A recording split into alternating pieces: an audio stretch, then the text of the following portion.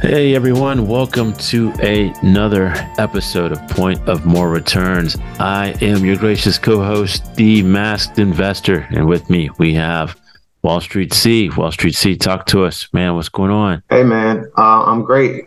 Things are well. Thanks for asking. Everyone, thanks for tuning in. I look forward to an exciting pod today. Yes, indeed. Yeah, so everything is going well. What's going well with you? Got a new deal in tow? What's going on? Yeah, I put an offer in on another property. We'll see what happens, man. I don't know. The seller is not being very responsive, so we'll see what happens. Not being very responsive and trying to see what happens. I can definitely appreciate that, which kind of ties into today's episode. As for today, we're going to be talking about investing in out of favor industries. And what I mean by that is typically when a recession is coming, people will tend to tell you to stay out of it, certain areas. Like, for instance, they may say, hey, don't invest in housing because housing prices are expected to fall. Well, for some of us as investors, we don't have that luxury to just be able to wait in time to market. All we can do is be operators and try to make the best of a bad situation. And so for today's episode, we wanted to dive into a little bit of just that.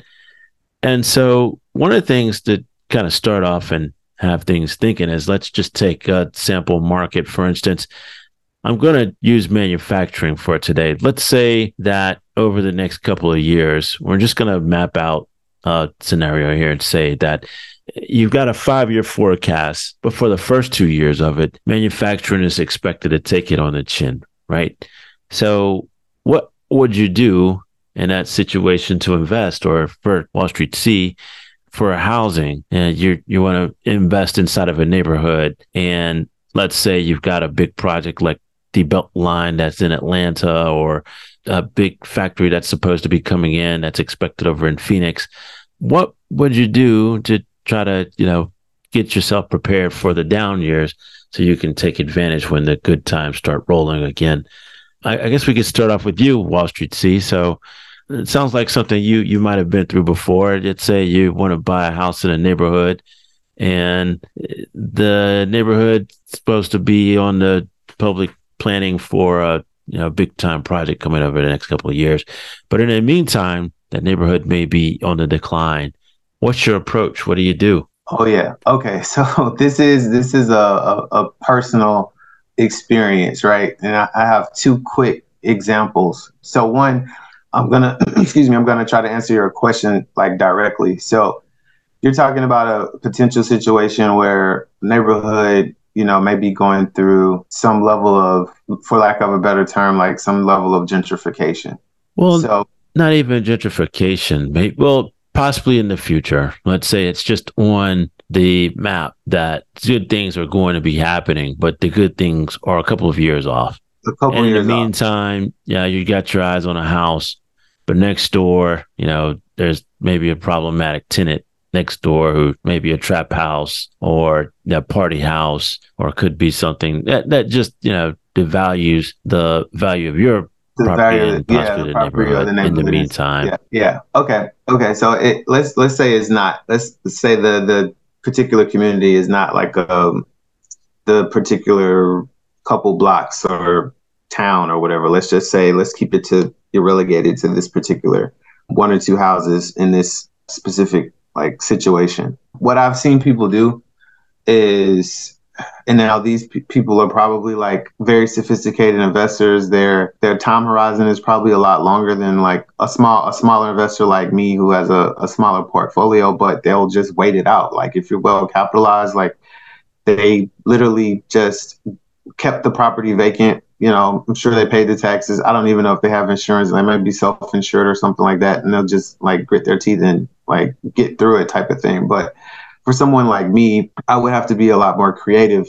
I don't have that luxury of just saying like, hey, I can just take a bath on this particular property until, the tenant goes away from the house next door, or like is no longer problematic, and I can, sell at a high value and like ride off into the sunset. So for me, I would, either try to like negotiate or get on some type of level ground with like this particular next door neighbor that's causing some type of problems. That would be the first path, just in terms of like my personality and like how I try to go about business. Like you're going to be better off trying to make friends than getting more enemies. But if that doesn't work, then I have to go another route, which I have to take legal action, which again is not, it's going to be more expensive doing that. And it just causes potential issues, especially if you have a tenant in place. So that's one situation. That's how I would approach it. You know, just try to get on some, like try to relate, try to get on some common ground with the particular person. Say, hey, you know, can you keep your music down, or, you know, can you handle your business elsewhere, or whatever they have going on. And then if that didn't work, I would like go take a different route. But the other situation I want to make sure I touch on too, that I have personal experience with, is like, oh, stay away from real estate because prices are down, or like, oh, interest rates are really high, or whatever it is. Like when there's, and this is only my personal experience, like please seek out like professional investment advice. This is not treated as advice, but in my specific situation, is like every time there was a lot of danger or risk or a lot of uncertainty, I've been more prone to like go into those opportunities, and I've been able to fare like pretty well. So hate to quote Warren Buffett because it's such a cliche now, but you know, be greedy when others are fearful, and be fearful when others are greedy type thing. And the global recession, 07, 08, 09 that happened, like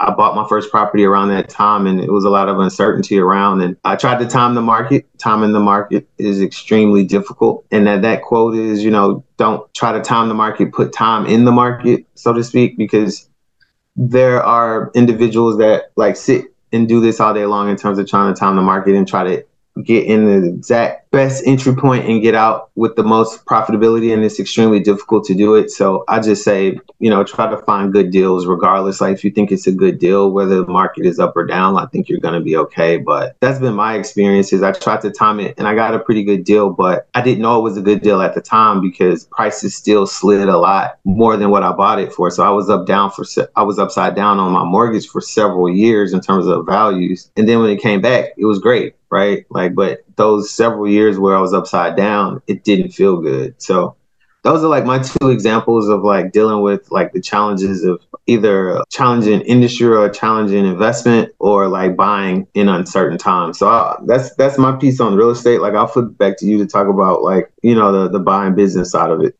Okay, man, sounds like you've had quite the adventure in real estate investing in those trying times. Coming to down market investing on the business side of things, I can speak to that from a PEG and also an IB perspective, where I've seen operators who've made an approach towards a company or a certain deal, and just going to share a little bit of perspective from that standpoint. First thing is, like, for instance, with the manufacturing, you want to kind of get to the bottom of why this thing is out of favor in the first place, right? And the way you do that is you start looking for, to set an expectation for how far you think this thing will decline. So to understand why it's out of favor and see what the expectation for the decline is going to be, you just start looking at industry research, right? You're going to look at obviously the news articles already. You've been following those, so you kind of got a consensus on what you think is going to happen. But you're going to put some finite, a little bit more granular, more pen to paper, finite number to it, right? And so looking at those research reports and economist projections and looking at surveys, you can kind of get to a growth rate that they are or decline rate, right? That they are going to expect for that to happen through the industry, right? And once you have that, then you want to kind of go back to your company itself and got to get a growth rate of your company historically. So you want to see what your growth rate is in comparison to the industry. So if the industry goes up 7%, your company goes 10%, then, you know, you probably look on the downside. So if the industry is expected to go 7% downside, you probably want to look at, 10% on a downside as well. Just kind of the inverse of whatever that growth rate is going to be. You want to try to take that and apply that to your company so that you can have a realistic expectation of where you think your revenues are going to be headed that way. Once you got that applied to the company and you kind of put that on your top line, you can now start looking at the company more in depth and see, okay, well, it looks like profitability was going to be taken down. How can we maybe cut some costs here or find a more efficient way to operate this thing to make sure we make it through these lean times? So when the good times start rolling, we're in good position to be able to take advantage of it. So you want to look at those cuts you want to make. You want to make sure you're cutting fat and not muscle. You've seen times where someone may have laid off a whole division just about and left like one or two people. And then when things start pumping back up again, you're just so lean that, it actually damages the company to try to grow because you can't meet orders and people start getting a negative review. Actually was talking with a friend the other day who manages an e-com brand, and they basically had made some cuts, and then they came across a good product. And when they launched the product, they got a whole bunch of orders that came in and they weren't able to fulfill it. And then they got a backlog for up to like 6 months. And by then, people started canceling the orders and their reputation got ruined and you just couldn't even come back. So you actually did more harm than good. But the other thing to look at, so once you've got all that in place and you say, aha, well, I think this can work, you obviously you want to structure a deal that makes sense. And by that, meaning that you may want to look at, maybe giving a seller some more earnout or trying to come up with some other things that makes sense for you, right? You want to do a deal that allows you to be able to maneuver through this time period where you think there's going to be lean, but doesn't leave it where you're not going to actually win the deal where the seller's going to back off. So that's the tricky thing. And it's hard to really go over that. That could be a whole episode on itself, just trying to go over like unique deal structures.